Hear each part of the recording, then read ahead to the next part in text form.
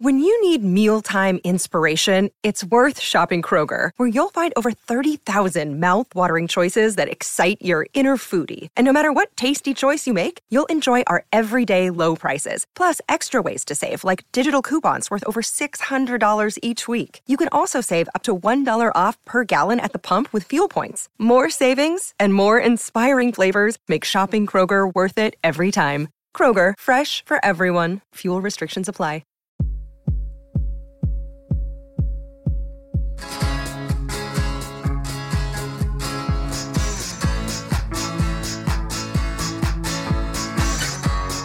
Hey, Holly. Hey, Dave.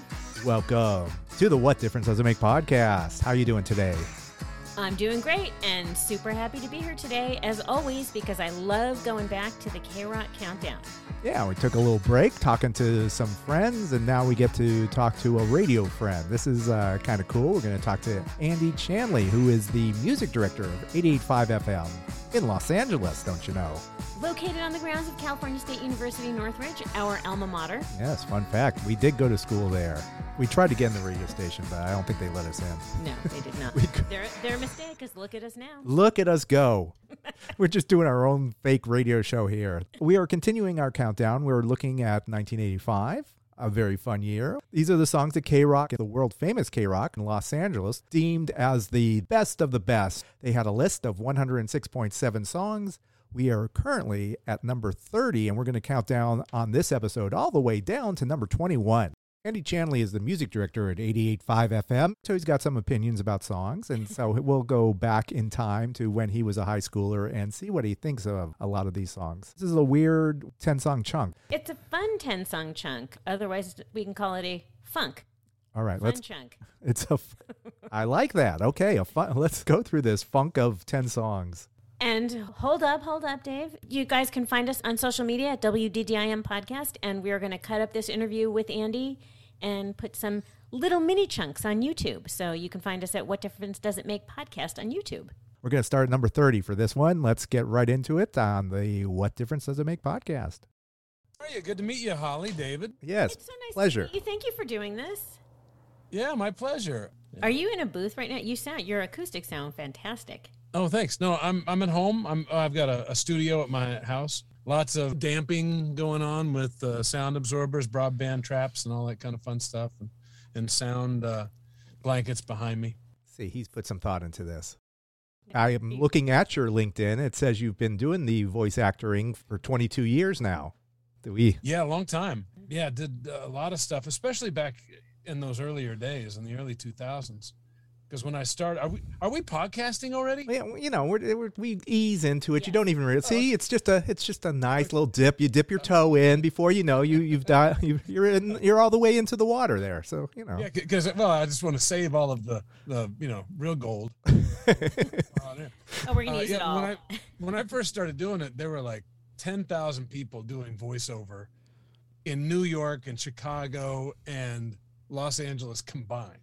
There just weren't that many people that did it on a regular basis. Now there are 10 million. You know, anybody that has an iPad can record something and send it in and put it on one of those crowdsourced websites. Now it's exceedingly hard. It used to be 20 years ago, people would say, "Hey, how can I get into voiceover?" And I'd say, well, if I could possibly dissuade you from trying, I would, because it's so difficult to make a living doing it. Now, yeah, I just forget. Once you get in, though, I mean that's when it's just now, amazing. It's like, yeah, it's harder now, because it used to be, David, if they liked the sound of your voice, they'd say, "You're the guy for Taco Bell.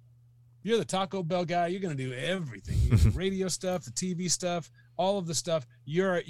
You're our Taco Bell voice." And now they get one person to do the Chalupa ad that's going to be on regional internet, one person to do the Gordita ad that's on regional radio, and another person to do one spot for Mexican pizza that goes during the Super Bowl. They'll parse it out over a whole bunch of different people. And when I started doing it, celebrities wouldn't touch this shit. Right. Yeah. And then George Clooney did Budweiser, and Christian Slater did Panasonic. Then the floodgates just opened, and anybody would do anything for a nickel. So it got really tough. As I looked on your LinkedIn, you were a journalism major. Yeah, I went to Purdue with the intention of being a mechanical engineer. Oh. My older sister, was a chemical engineer. And she's one of the smartest people I know. I mean, she's like Mensa, you know, and even like 999 Society, off the charts, you know, IQ. And I thought, well, my math is pretty good and my science is pretty good. Maybe I'll just do that. And had 2 years of it before I just wanted to jump out the window. It was so unenjoyable to me. And I think of this quote all the time that Kurt Vonnegut, another Hoosier, had one time. And somebody said, "Were you a good student?" And he said, yeah, somewhat. What about, in math? He's like, no, not really. Because those math problems, train A leaves the station at 2:00 traveling 40 miles an hour. Train B leaves the station at 5:00 traveling 60 miles an hour. At what point will train B overtake train A? The answer is I'll fucking blow my head off.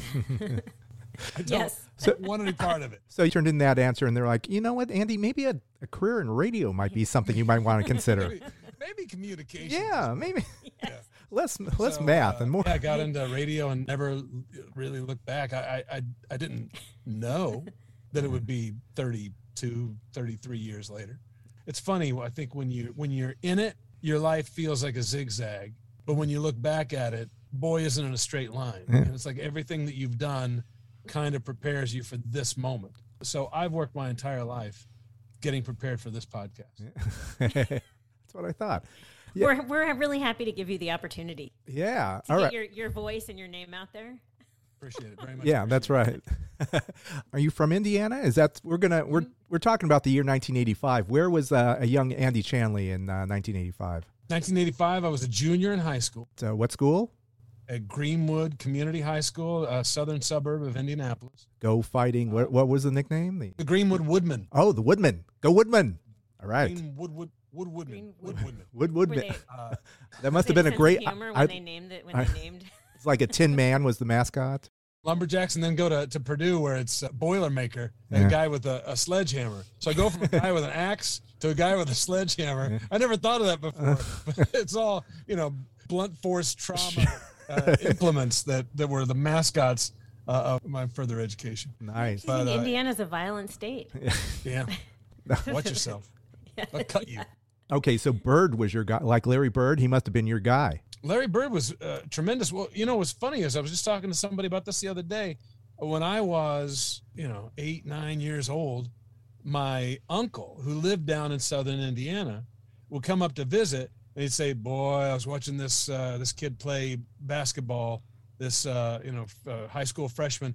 He's amazing. He's going to take over the world. He's just going to he's going to." We're like, some hillbilly kid, right? Lick, seriously, and then come to find out, you start seeing him play at Indiana State, and it just has this, preternatural understanding of what's going on everywhere on the court at any given time. Looks like he can see out the back of his head, and his assists were just as spectacular as his own plays. Yeah, it was pretty amazing to be a part of that, and to have known the heritage before everybody else found out in the NCAA finals. Oh yeah. Are you watching Winning Time? The one about the Lakers? Yeah. It's on HBO, I think, isn't it? Yeah, it is. Yeah. Yes, I wanted to see it, and then I ended up seeing. I was waiting on my wife to watch a show that we watch all the time, and it was on.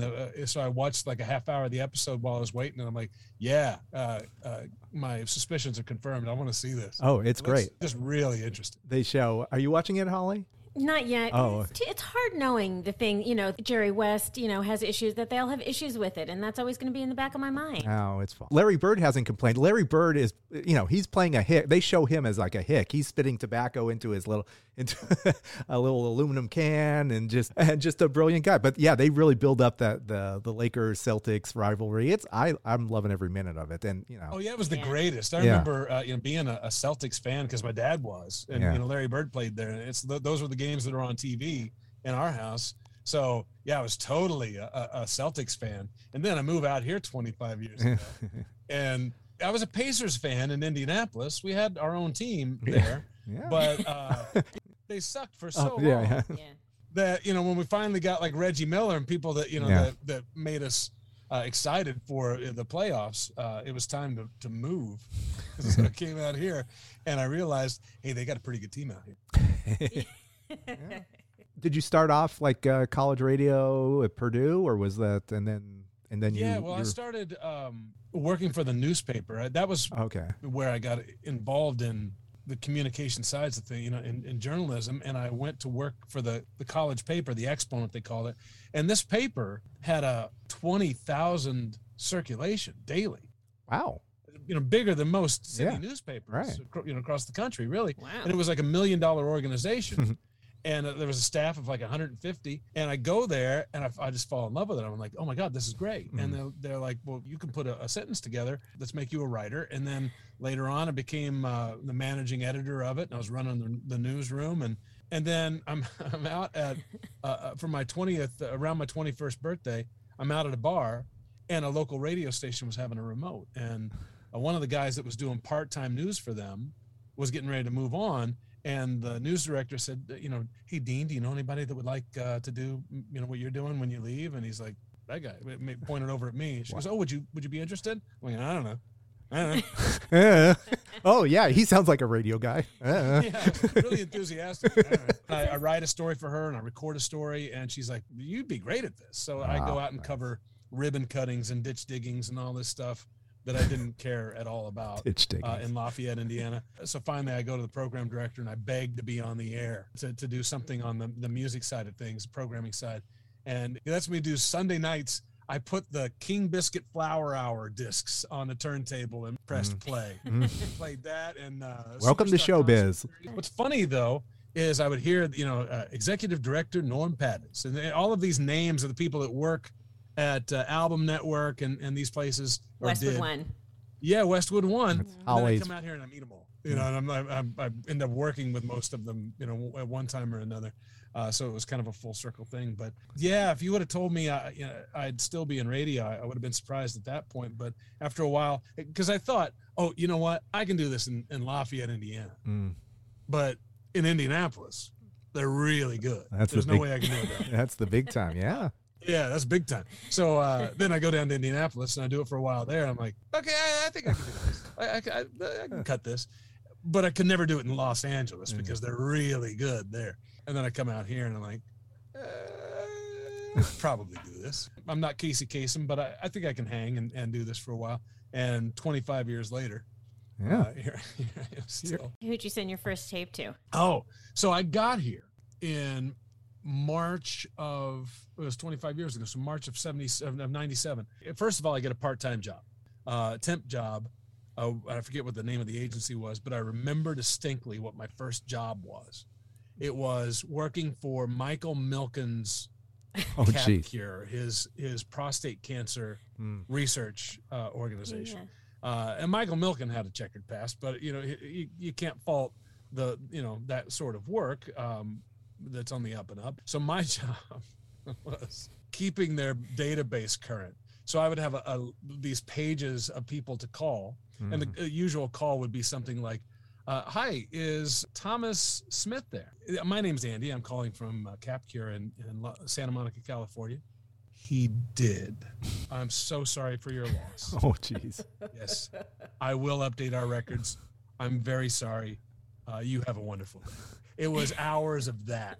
Oh, wow. Of calling, and it was just horrible. It was dreadful. I did that for like 2 weeks, and I sent out 5 tapes. I sent one to KLOS, Star 98, K-Rock, Y107, and what was the other one? Another rock station? Might have been Arrow. Yeah, 90s. It was probably, yeah.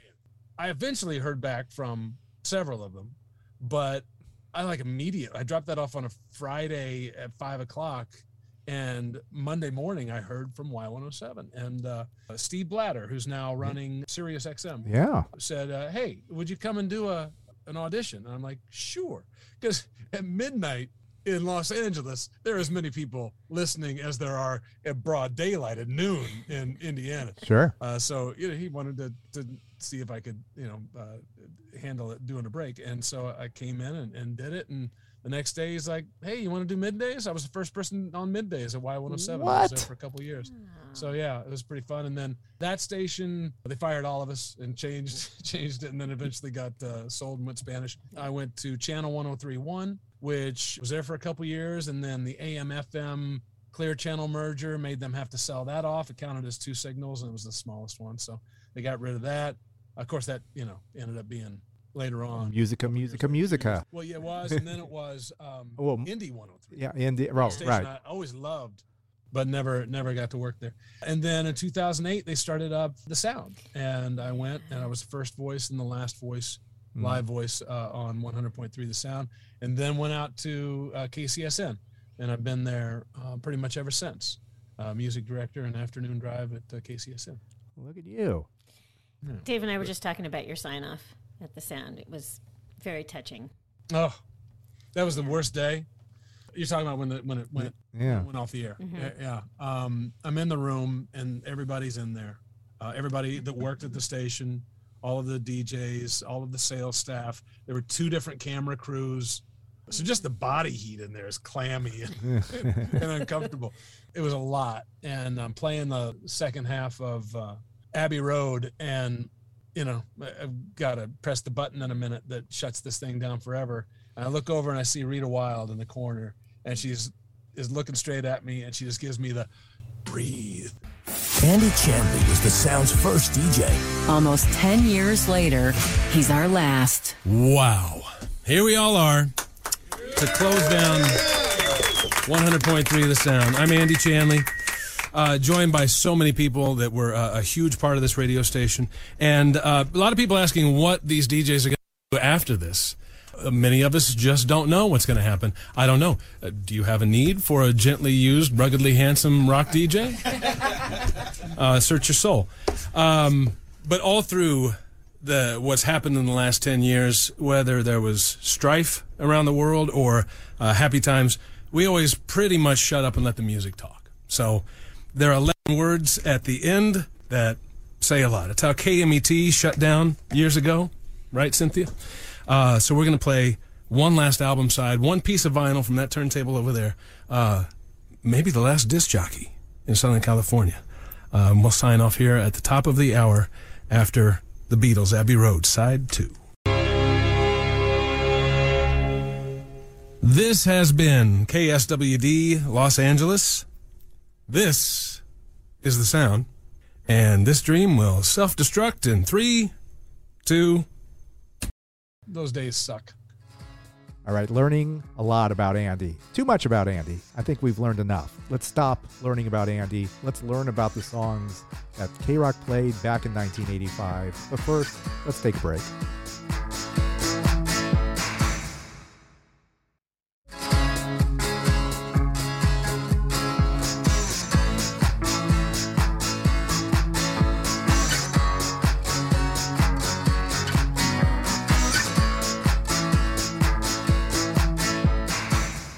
Welcome back to the What Difference Does It Make podcast and our guest, Andy Chanley. We're going through 10 songs here, and have you reviewed any of this stuff? Well, I looked at your list, and a couple of things jumped out at me. I'll be honest, I can't wait to get to talking about it because some of it this is the first time I'm hearing some of these names. Perfect. Yeah, it's going to be interesting to see. All right, we got a ride here. Okay, so again, in 1985, you were at a high school. Were you a music fan? I mean, you were hearing you just kind of fell into everything. We didn't hear anything about No. Okay. I love music and I loved radio. I mean, it seems so obvious now. Yeah. And I've become the biggest proponent of gap years because of this. When I was 16, 17 years old, every Sunday, I would listen to Casey Kasem's Top 40. Sometimes I'd make a list and compare who's rising with a bullet this week. That kind of shit. Yeah. I was so nerdy about it. We've all been there. Yeah. I loved it. I loved everything about it. And so, I would buy records, sit with my headphones on, and big albums, LPs, and double fold and look at the artwork and just soak it all in. Oh God, yeah, I absolutely love music. Always have. With any local guy, I mean, we've talked to everybody, and everyone mentions Casey, but we always like the local guy. There usually is like some guy that that you Radio listen. guy? Yeah, like radio. Yeah, when you were in high school, was there or a station in particular that you loved? Oh, well, the rock station of record in Indianapolis when I was growing up was Q95, and it was right around that time, 85, I guess, when Bob and Tom started doing mornings in Indianapolis, and then they were got syndicated and moved to other stations around the country. Yeah, by that time they were the ones that were most popular. They ruled in Indianapolis. Q95, the full spectrum of rock and roll. Bob and Tom, mornings on Q95, Sirius Radio. I'm crazy about it, the hottest ticket in Indianapolis. That's the power of love. An American original. Q95, Indiana's best rock and roll. Did you live in Indianapolis, or where like you can get the Indianapolis station? Yeah. It was the suburb. I was 12 miles from Monument Circle. Yeah, we were really, really close. Oh, okay. And wouldn't matter if we were. Those stations were flamethrowers. Right. But out in the Midwest. Yeah. But it was funny. At one point, I was working then down the hall at the alternative station in X103 at RZX. So Bob and Tom are down at one end of the hall, and I'm at the other end of the hall. And at one point, 18 to 34 ratings demographic, they had a 33 share, and I think I had an 18. I mean, between us, wow, half of all the radios in central Indiana were them by a long shot, but half of them were tuned to one of us. Yeah. And so people were happy at that point. What's funny is that radio station, X103, was run by a guy named Scott Jameson, who went on to do consulting work and so forth, Jacobs Media and other places. And he picked the K-Rock end-of-year lists to help him program the station. Is that right? So he used K-Rock as the lodestone, as the guiding lodestar, the guiding force of what the station would sound like. And of course, we were playing other, grunge and other indie bands, but we were playing Dramarama in Indianapolis, a band that outside of East Coast and Los Angeles otherwise had no chart success really. But we were playing these bands because they were big on the on Richard Blade's list and on the K-Rock end of year lists. That's crazy. That's the influence. Okay, well, the joke was on him because this list that we're going to go over is just bonkers. We're doing songs 30 to 21. You would think these would be well-known songs, powerful songs that everyone knows to this day. Not the case. And I'm about to cough. And for the most part, no. I mean, there are some stiffs on this list. Yes, indeed. Hang on, I'm going to ask the question though, because this is a conversation we have about Oingo Boingo a lot. Did you play Oingo Boingo in Indiana? Oh yeah, totally. Oh. Yeah, Only Lad and Weird Science and a couple of those were totally in rotation. And other songs like Jane Weedland and Sparks, Cool Places, and a lot of those songs that only had regional success.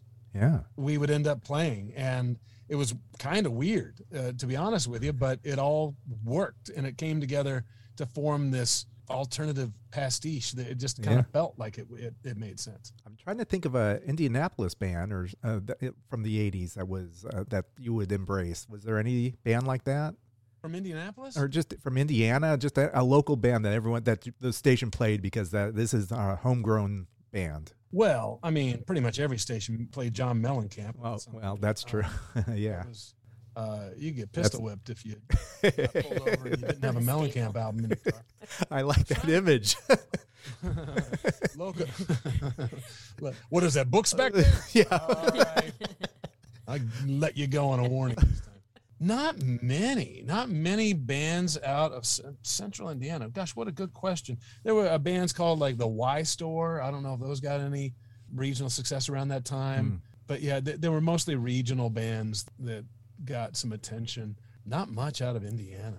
All right. So we'll just play everything from Los Angeles. I'll take that back. Yeah, Guns N' Roses and Blind Melon. Blind Melon was out of Lafayette as well. So everybody played the No Rain song. Yep. So that's probably the closest I can get to a local. Blind Melon. All right. The Bumblebee Girl was famous. The Bumblebee Girl. Yeah. Shout out to the Bumblebee Girl. All right, so we're going to go. These are the songs from 1985 on the K-Rock list. We're looking at songs 30 to 21, and we're going to start with number 30, Blowing Up Detroit. What? I don't even know the name. Palumbo, like Columbo? Yes. Okay, John Palumbo. I'm very confused. Can you tell me very slowly once again? No, not Columbo. That was John Columbo. Yeah. It made me wonder. There was a Johnny Palumbo who worked for Intercom or iHeart or something. He was like a VP. I know who you're talking about. Yes. Yeah, I'm sure it has to be a different person. It's yes. But this song, you don't know, Blowing Up Detroit. When you shared it with me, that's the first time I had heard it in my life. Is that right? And you like even the Charlie Sexton version? Because I think that got a little bit of play. No, maybe? not where I lived. Yeah, I'd never heard that song before in my life. Johnny Palumbo, Blowing Up Detroit. Hong Kong bomb got me under fire. Crawl her jungle. I sneak up behind her. Chinese girl. Know all of the good tricks. Look out, Joe. Keep her hands off your sticks. She's blowing up my Detroit. Knocking out my Broadway.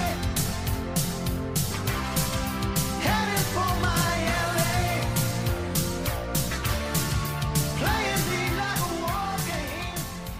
I looked up. I saw he was in that band, Crack the Sky, which I had heard of. Oh, really? Didn't have intimate knowledge of for sure. But yeah, and this is a song that barely got into the top 100, right? Correct. Yeah. This I don't know. This song was I was more fascinated by Crack the Sky, like this prog rock band. I started going down the rabbit hole of that because Crack the Sky was listed by Rolling Stone as the number 47th best prog rock album of all time. And I don't even, prog rock. I kind of know prog rock, but I had never heard of Crack the Sky. Were you feeling proggy? Go ahead and jump.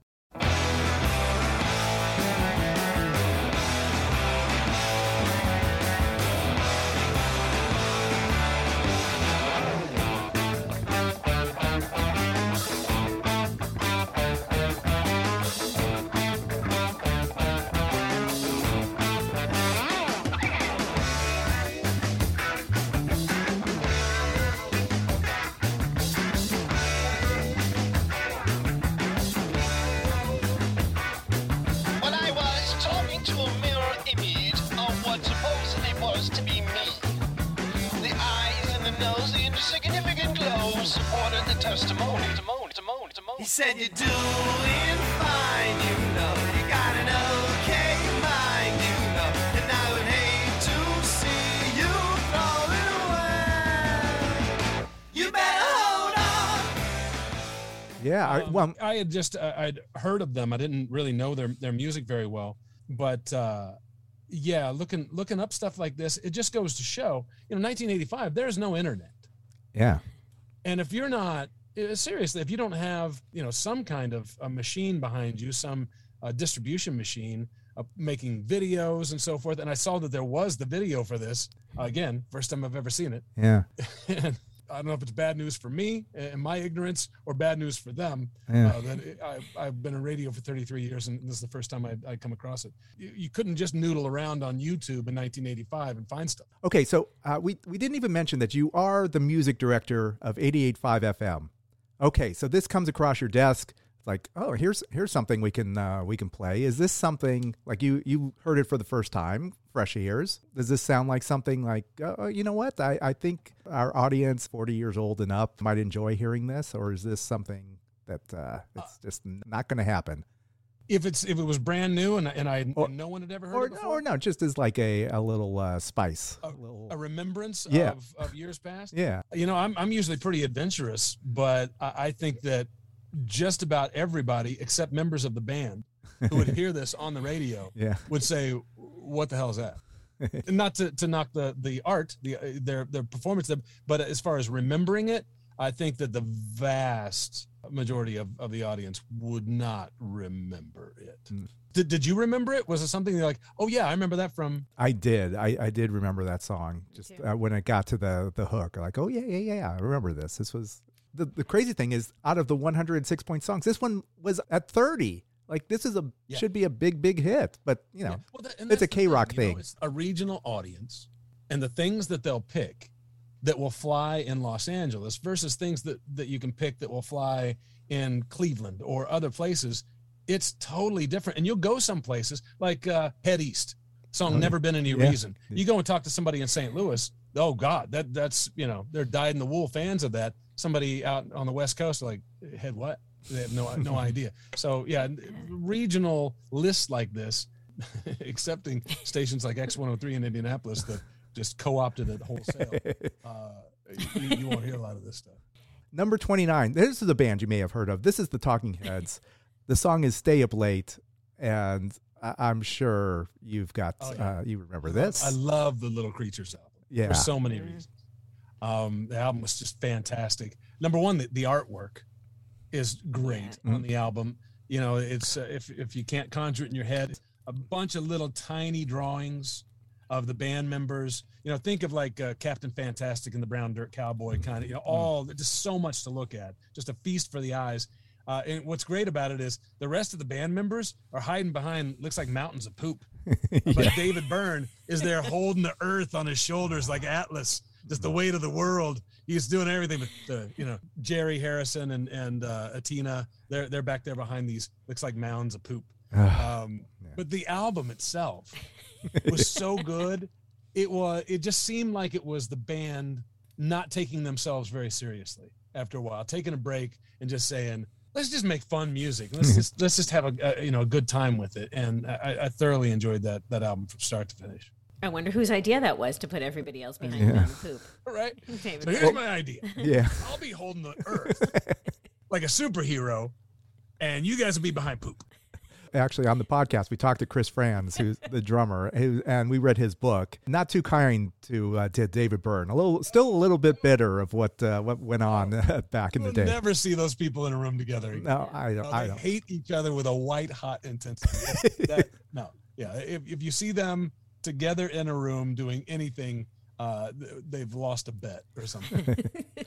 All right, but that said, if the Talking Heads got back together and somehow, would you want to see that? Is that something that you need to see? Oh, I think sure. Yeah, absolutely. Who wouldn't? Okay. I mean, do you want to see it because you want to see them, or you want to see it because you want to see them duke it out on stage? Yeah, there you go. See the fisticuffs. Well, it's weird. It's been over 30 years since their last album together. The Naked album was like 91, 92. Isn't that right? Yeah, 90. I believe I was still at CSUN. It was like 89, possibly. Wow, yeah. Yeah. So I don't know what they would have to offer musically, but I've been just thoroughly entertained by other things that David Byrne has done since then. His Ray Momo album, and the last one, Everybody's Coming to My House, and the stuff he's done with Brian Eno. I think that he still is very inventive, and they're all extremely talented. So I'd be super interested to see what they had to offer. I know. Well, I'm waiting for the Coachella money to come in. That's what they used to do. That's not. It's never going. Yeah, I want to see the Smiths and Talking Heads. I want to see that double bill. Is that? Let's make that happen. Yeah, probably. Intense for me. Probably not so much. Well, after they did the first desert trip, yeah, I'm like, how do you top this? And the way you top it is you get Talking Heads to come back. Yeah, bands like that despise each other. Get them to come back together and get Led Zeppelin and as much as is still alive and Talking Heads and some of these bands to come back together. Then I think people would make the trip out there again. The Hell Freezes Over tour. They'll Like the Eagle, like the Eagles. The Eagles found some peace. Although now I think I just read that Glenn Frey's son just left the band. I think I don't think he gets along with Don. These personalities, they've got some opinions, and it's not easy. I think we're onto something though with the. Oh, Holly, make it happen, Holly. Go ahead. I want to see this. Slit Your Throat tour. I love it. There you go. There you go. I will credit you with the title. Thanks. All right, back to the ridiculous. This is Philip Oakley and Giorgio Moroder. Giorgio please, Moroder. You know what? I'm so bad at this. Please, Holly, who is this band? Philip Oakley and Giorgio Moroder. The guy from Human League. League, yes. And Giorgio Moroder from American Gigolo and Donna Summer. Fancy, disco-y. Yeah, disco guy, which sounds like a great mix. Like, put these two together. This is peanut butter and jelly right here, right? Yeah, possibly. The stiff. Yeah, and then you give this a listen. Goodbye, Bad Times. I'm gonna change my luck tonight. Don't wanna cry anymore. Not gonna take what fortune brings. I'm gonna make my own law. Goodbye, bad times. Goodbye, evermore. Goodbye, bad times. I'm gonna walk out your door. Now, let's hear your take on this. Again, another record that I'll lay it right out there unapologetically. I was not intimately familiar with. God bless K-Rock. That's part of the fabric of what made that station so popular in the 80s into the 90s, and it was that they set their own course and didn't give a flip what other stations were playing. And it didn't bother them that, Philip Oakey wasn't by himself a household name. My God, Philip Oakey gave up on the thing before K-Rock did. He went back to Human League. God bless them for charting their own course and deciding what was right for their listeners, and in some cases, letting the listeners decide what was right for themselves. Yeah. I think that's pretty great. But the song I don't care for. So you say that you don't care for the song, and Dave, I get that you don't care for it either.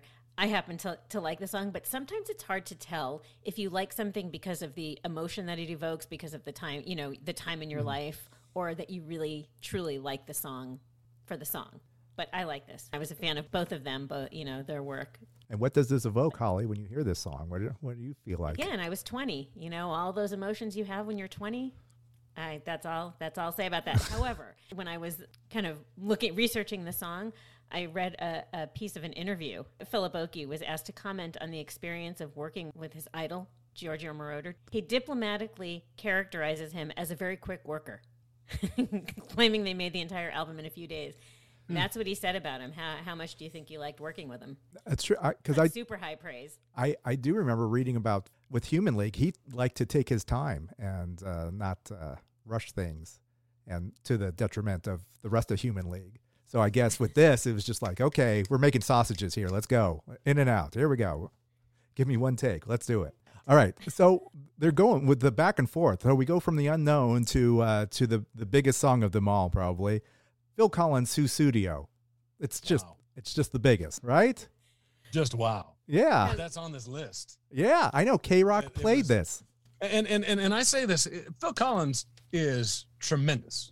His talent as a drummer and a singer, he's amazing. But that song, I mean, of course, it conjures American Psycho. This is Sussudio, a great song, a personal favorite. Right. And the reason that they said that, of course, is because they knew it's a visceral reaction that the song gets from people. You either love it or you hate it. And I don't know many people that love it. There's a girl that's been on my mind all the time. Sussudio. Oh, now she don't even know my name, but I think she likes me just the same. Sussudio. Strangely enough, we're going to come upon a song that I hate even worse than Sussudio. that's on this list. That just drives me insane when I hear it. But that's we'll get to that eventually. I know which one it is. Oh, I'm sure you do. but okay. So Sussudio, what is it about the song that just does not? Did you at the time in 1985? A junior in high school, and Phil Collins, and this is the biggest album, and you've got the cassette, don't you? No. What? You had Why would to. I need the cassette. It was played every 40 minutes on the radio. No, absolutely not. The reason I didn't like it is that Word is made up bullshit. It's just it's you're not singing anything. You're not singing anything, and it's not particularly groundbreaking. This chord progression or the instrumentation here and the horns and everything that they had to bring in because the song was a turd on its own. No, there's nothing about the song that gratifies me in any way. Tutti Frutti, Aw Rudy, a Womp Bop, a Loo Bop, a Womp Bamboo. I mean, that's that. What is that? He was the first one to do it. Okay, fine. He was the first one to do it. No one said Sussudio. No one's ever said Sussudio before. Well, you're right. Okay, well. I yield that point. Okay, fine. We will. Holly, where were you on the Phil Collins? No Phil Collins at all? No, Phil Collins and Genesis, Phil Collins. Well, solo. I mean, in 85. I appreciated him, and no, I was not one for the ballads either. Not okay for Phil Collins. All right. I mean, I appreciate him. I love him. I think he's funny. I think he has a great wit. I would imagine at an India radio station, you'd hear Springsteen, you'd hear Mellencamp, and you'd hear Phil Collins in 85. Sure. That was it. And that was it. Everywhere. Yeah. Yeah. Oh, absolutely. All right. It was inescapable. But you bought Springsteen and you bought Mellencamp, I'm sure, right? Well, yeah. Oh, okay. Well, yeah. What's your point, Dave? Okay. I get it. Dave, you sound surprised. Was this your jam? Yeah, I did like Susie. I liked this. This was it a great song? Was it a personal favorite? It wasn't a personal. Learn something about David right now. I actually also liked it because I was a Letterman fan, and Letterman used to harp on Sussudio all the time. But I think also because it's still a good song. You can't argue that it's a catchy song that's still in your head. You still know this word Sussudio to this day. It's not like, oh, what was that song that Phil Collins sang that was nonsense song? Everyone knows it. Just say the word, all right? Last time you do it, Abacab? Yeah. Yes. It works. Well, people, work with me. Abacab was the chord progression, right? Yeah, Abacab, I guess, was actually before, wasn't it? Yes. Well, it was initially the chord progression. It went A, B, A, C, A, B at one point, but I think the final version of the song was like Abracadabra or something. Yeah, it was. No, that's Steve Miller. Okay, so fine. Now I know your take on Phil Collins. Let's move on. Let's. No, I love him in general and other songs. Yeah, that one is just that one in general. Okay, so we will never ever never hear Phil Collins or Sussudio on 88.5. That's when you turn in your resignation. I've lost a wager. If I'm playing it, someone got money from me. Let's move on. We're going down under. This is Midnight Oil. It's a mountain. The song is called Kosciuszko. Kosciuszko. He was in. Why am I even attempting this? He was a Revolutionary War guy. There's a county in Indiana named Kosciuszko County, and I imagine there are plenty of them across the country. Yeah, he was like Lafayette and all those guys. The Revolutionary War. He was okay. Celebrated down there. Man, I love Midnight Oil. Just a great band, and Peter Garrett, who believes everything he says. I mean, the guy, served in Parliament, crying out loud. He's so cool and so genuine. Yeah, that band is unassailable. And that song, I've heard a couple of times, but it's not one that you can always recognize as Midnight Oil because that's not Peter Garrett singing the lead. That's the drummer. Yeah, I was watching the video. It's still like a really good song.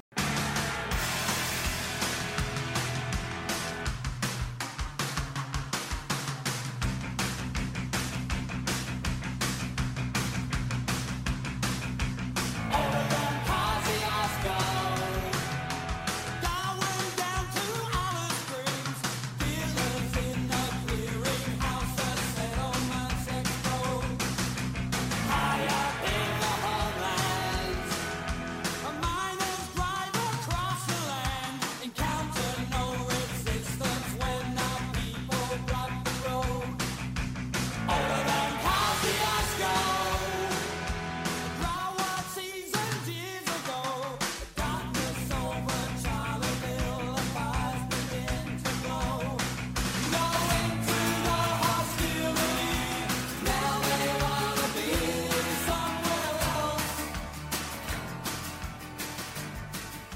I didn't realize that.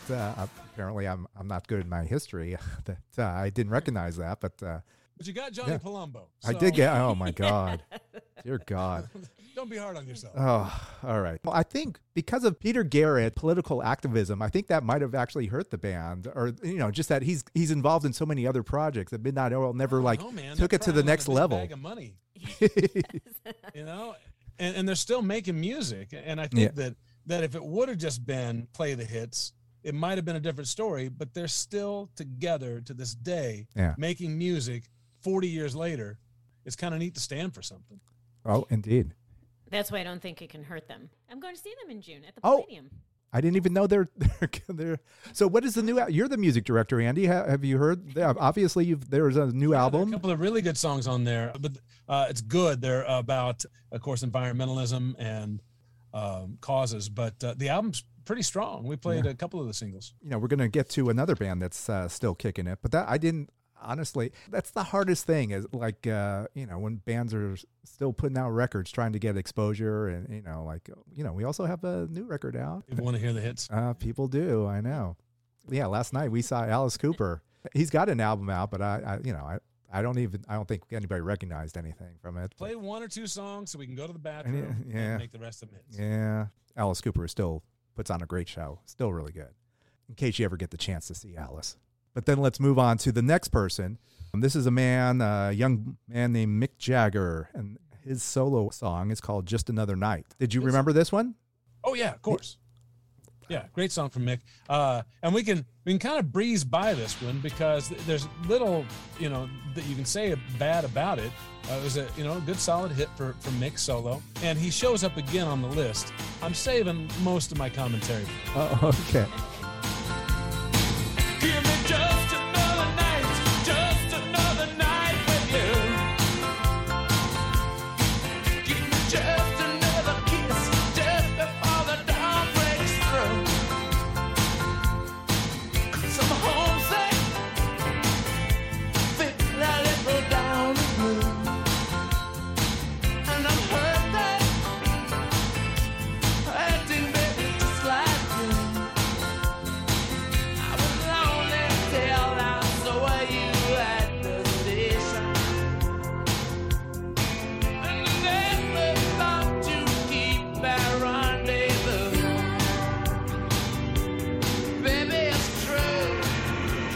I mentioned this in in my little comments, just playing solo stuff. So like the Eagles do that. You can hear a Joe Walsh song at an Eagles concert, and you'll hear Boys of Summer from the Eagles. But if you were at a Rolling Stones show and you heard Just Another Night, would you go like, what? No, I don't. Yeah. I wouldn't have a problem with that. It's a good solid hit. Okay, that's all we need to know. Good solid hit. It's not an issue with them playing their solo stuff during their band's performance. It's more of if you like the song. I have no issue. If you like the song, you want to hear it. And also interesting to hear with the band's version of the solo song. Does that make sense? Yeah. Yeah. I mean, there's some artists that I want to hear every song. It's like I went to a Lindsey Buckingham show. I didn't know half the songs. He played like everything from his new album. I didn't know half the songs. I loved it. Yeah. Every bit of it. Yeah. I thought this is amazing. And I was with a friend of mine who felt the exact same way. But, it depends on the artist. I don't want to hear every mopey ballad. Maybe I'll buy the record and there'll be a time to hear that. But when I'm out and I've got a sitter and I want to hear a concert and I want to hear the songs I know, you want to hear the songs you know. All right. Would you go see Mick Jagger solo if you had the opportunity? Would you lay down money to see Mick Jagger perform without Keith? Maybe, yeah, sure, I guess, yeah, perhaps. Because I think he still puts on a great show. I saw the Rolling Stones at Desert Trip, and I had never seen them before. Oh. It was one of my, I'm like, how have I never gone to a tour? But it was just the timing of it that I never got to. And I thought, how can these guys be gratified jumping around on stage like they're, 19 when they're 90? And I went and saw them, and I had an epiphany. I realized that they've become the elder statesmen of blues rock, the Willie Dixon and the Muddy Waters. They've become that. And they're now the torchbearers, the standard bearers for that. And it was one of the best shows I had ever seen. It was amazing. They sounded great. Yeah.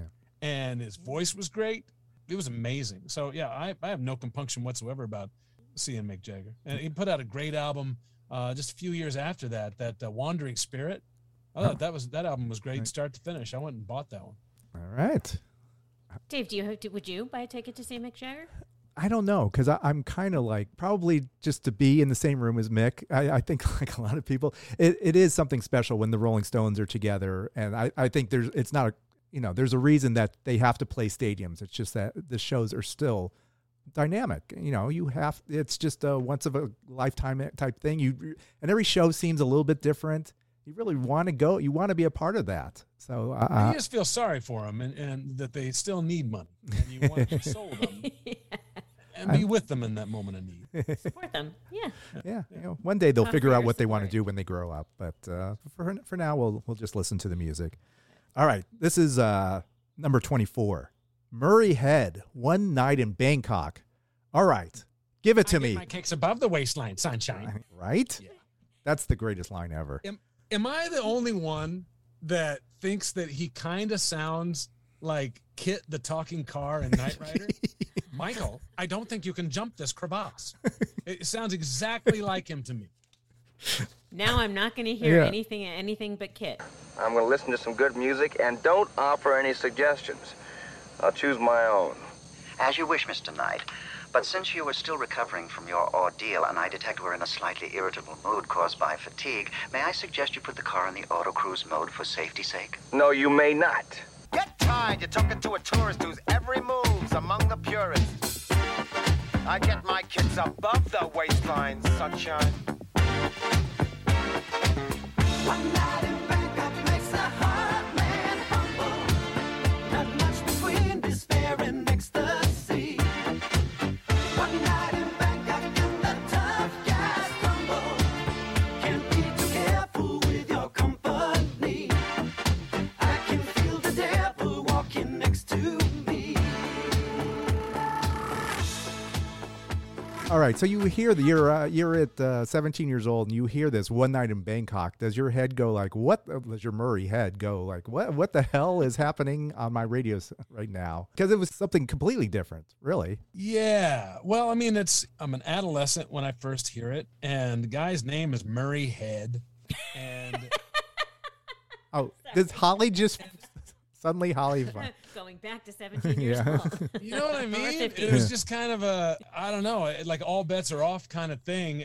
There was so much, innuendo, and it was an interesting time, the 80s, when, like, with the videos that you'd see and the images that you would see, I'm this kid from Indiana that doesn't know his butt from a hole in the ground. And then to see these things, coming into my living room on the TV, and you just had to keep an open mind. If you liked alternative music, you had to basically say, all right, there's another weird flavor of the day. It never gave me bad dreams, but yeah, for certain it was idiosyncratic. It was in that same family to me as like, Hit Me With Your Rhythm Stick. Ian Dury and the Blockheads. Ian Dury and the Blockheads, kind of, in that sort of genre. And then Frankie Goes to Hollywood. That was all kind of in the same arena for me, where I'm like, oh, it's that kind of novelty sort of thing. But the crazy thing is, this was pop superstars. ABBA put this together, as well as Tim Rice, who put together a number of successful musicals. It's crazy. I did not know that before you. Oh, really? Sent this. I had no idea. Yeah. Yeah, I don't know if Chess was ever a successful musical. That's all I knew about this, was that this was a song from the musical Chess, and that was it. Were you familiar with Superstar, Jesus Christ Superstar, Murray Head singing that?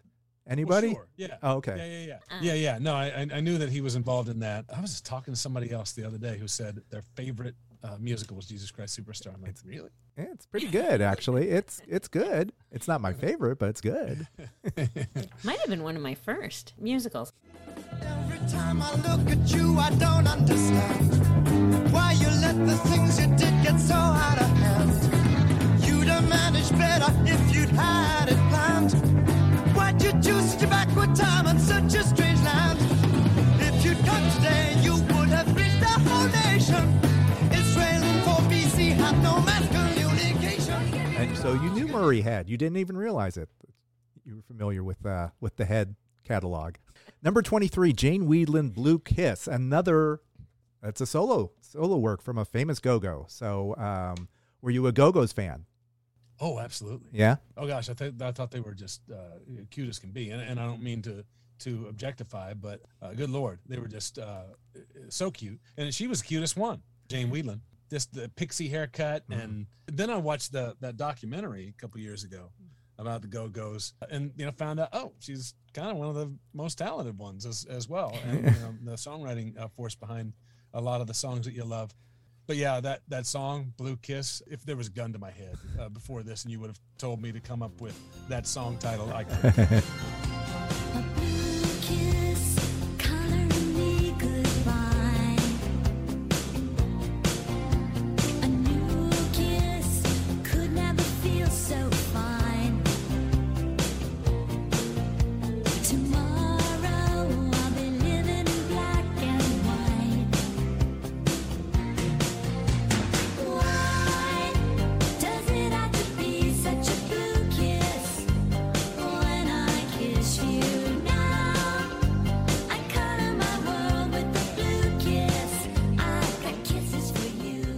Except for Belinda, was there any other? I'm trying to think of any other solo Didn't Go-Go. Gina Shock do a thing with somebody? She did have House of Shock, but I'm trying to think of some a big pop hit that if we put the gun to your head and you had to come up with a solo song from a Go-Go, if you would come Jane up had with some other. I think Jane had some. I would have, well, the one I mentioned at the top of the show, Cool Places that she did with Sparks. Oh, right, that's true. Yeah. So if the Go-Go's performed Blue Kiss, would you go like, okay, time for a bathroom break? I mean, I like Jane too. I love Jane. I think she's I love watching them and I love watching everything they do. I don't know that I would go to the bathroom during any Go-Go song. Their concert, their show is so short anyway. It's not even an hour and a half. I mean, it's an hour and a half. But tightly packed. I don't even love Belinda's solo stuff. I mean, it's fine. I like it, but I wouldn't see her as a solo artist. I'm Go-Go's all the way. Go-Go's all the way. Go Team Go-Go's. Yeah. Okay, fair enough. Okay, so let's move on to 22. Okay, so this is even when I saw this in 1985, Mick Jagger and David Bowie, this was performed for Live Aid, Dancing in the Street. They're just being goofballs. It was painful to watch for me. Even the first time I saw it, like, this is, no, please stop. But did you make a sound, Andy? Did you make a what is your sound? Yeah, what's your reaction to this? Your description was nothing but kind. Oh, really? Okay. For what this thing actually is. It's a steaming pile of shit. And you mentioned earlier about Philip Oakey, making music in record time. They recorded this song, right? Both Mick Jagger and David Bowie. They recorded this song completely and shot the video in one day. Yeah. I'm shocked it took that long. It is such an unmitigated piece of shit. Okay, Tokyo, South America, Australia, France, Germany, UK, Africa.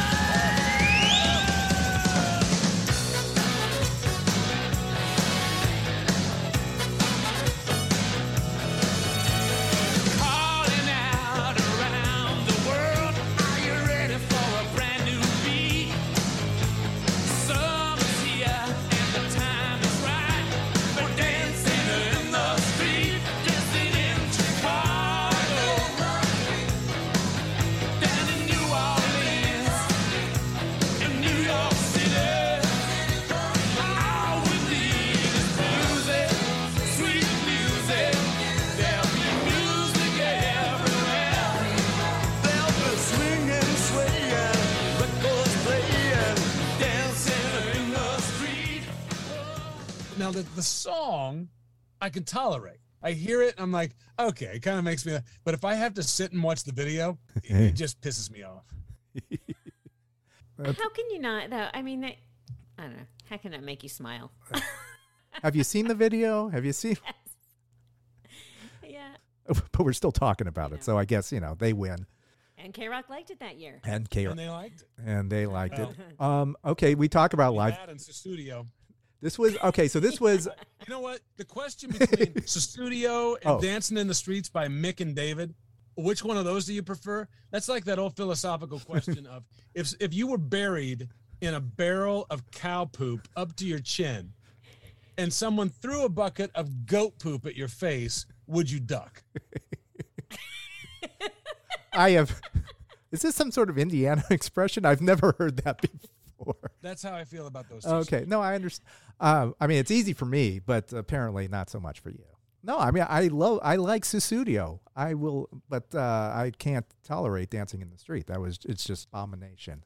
Thank you so much, Andy, for, first of all, spending over an hour with us. Pleasure. Okay, and so the kids are knocking on the door. They just got home from school. Oh, so okay. I have to All right, let's wrap this up come soon and entertain them. But okay, it's Kismet. We got here to the number 21 at the perfect time. Okay, perfect. Because so like Midnight Oil, Tears for Fears have a really good album out. I love this new album, Tipping Point by Tears for Fears. Really an amazing album. Really, really good. Nice strong album. Yeah. Yeah. I agree. There are a couple of songs on there that I really, really enjoy. And I've always loved them. The songs from The Big Chair, I always thought they were fantastic. I actually interviewed Kurt Smith. He was one of the first interviews I did at Y107. Okay. In like 1997 or 90, around then. He had his own band at that point. Tears for Fears were not a thing at that point. And he had his own band. It was called Mayfield. And I said, why'd you call it Mayfield? And he said, oh, it's easy. Cut is Mayfield. Cut is Mayfield. Cut is Mayfield. Oh. Oh, that's horrible. That's horrible. That's as that's a dreadful. That's as bad as Dancing in the Street. But okay. If nobody else asked at the time why the name, nobody would ever know. Nobody would ever know. So you asked the good question. To this day, I still can't tell them apart. Who is who? How do you tell? Roland Orzabal is the one that does the heavy lifting on the singing. Okay, so Roland is like the Daryl Hall. Is that what's happening? I guess so. In this instance. Okay. Although Daryl plays the keyboards though. Yes. So yeah, it's a little not apples to apples on the instruments. Okay. So yeah. So Roland. So he's the lead singer. Do they co-write everything? Yeah. All right. The songs from The Big Chair. Just did you own that on cassette? Was that something that you went out and saw? Well, again, it was one that I didn't own myself because you heard it all. Like all the songs ended up on the radio at some point, like 4 of them anyway. And then later on, I had roommates in college that had that stuff. The only bugaboo with that song is the title, that turn of phrase, that colloquialism of head over heels. That's the only thing that, from an OCD standpoint, I can't deal with. Because if you're head over heels, I mean, the inference is that you're just out of your mind, off your rocker, blown away by something, right? Yeah. Head over heels in love. Yeah. But your head is always over your heels. Okay. Point well taken. Over head. So where does that ass over tea kettle? Yeah. It's something different than head over heels, but it works for the song, so I'll allow it. I wanted to be with you alone and talk about the weather, but traditions I can trace against the child in your face won't escape my attention. You keep your distance with a system of touch and gentle persuasion. I'm lost in admiration. Could I need you this much? Oh, you're wasting my time. You're just wasting time. Something happens and I'm head over heels. I never find out till I'm head over heels. Something happens and I'm head over heels. I don't take my heart, don't break my heart, don't throw it. When can people hear you, Andy? We're plug yourself here. They hear me just outside your window. Oh my God. I'm on the air from 3 to 7 p.m. Pacific time every weekday, Monday through Friday.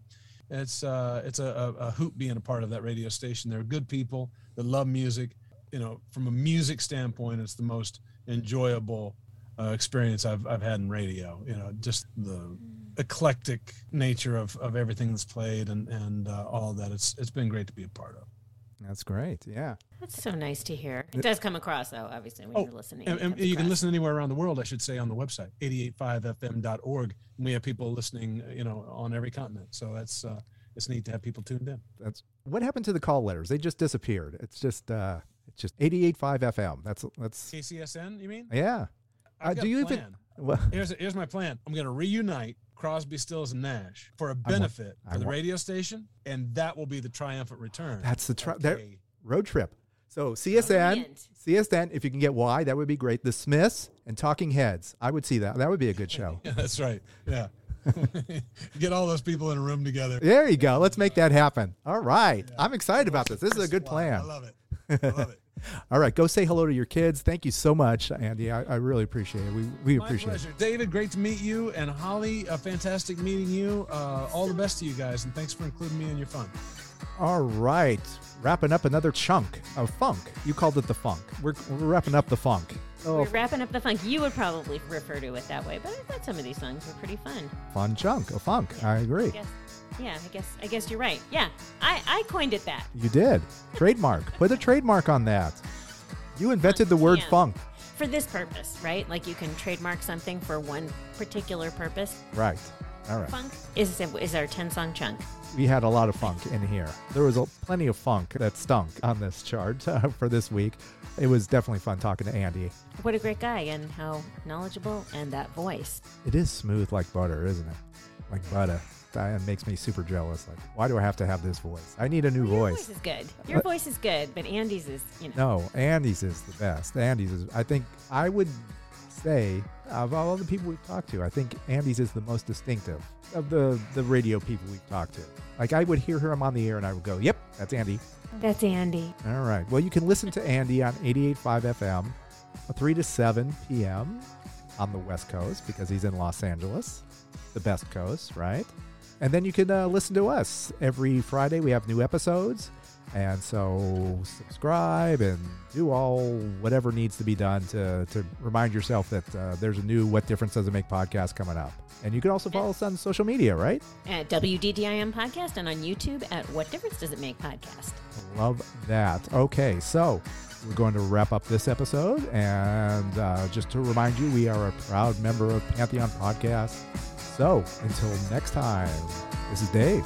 This is Holly. Check you later. Over and out.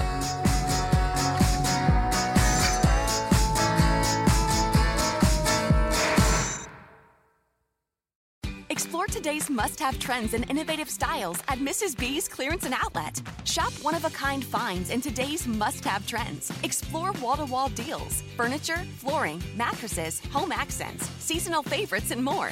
Discover unique new home decor, pillows, accessories, and more. There's something perfect for your style and budget. There's new inventory every day at up to 80% off suggested retail. Discover the style and savings of Mrs. B's Clearance and Outlet.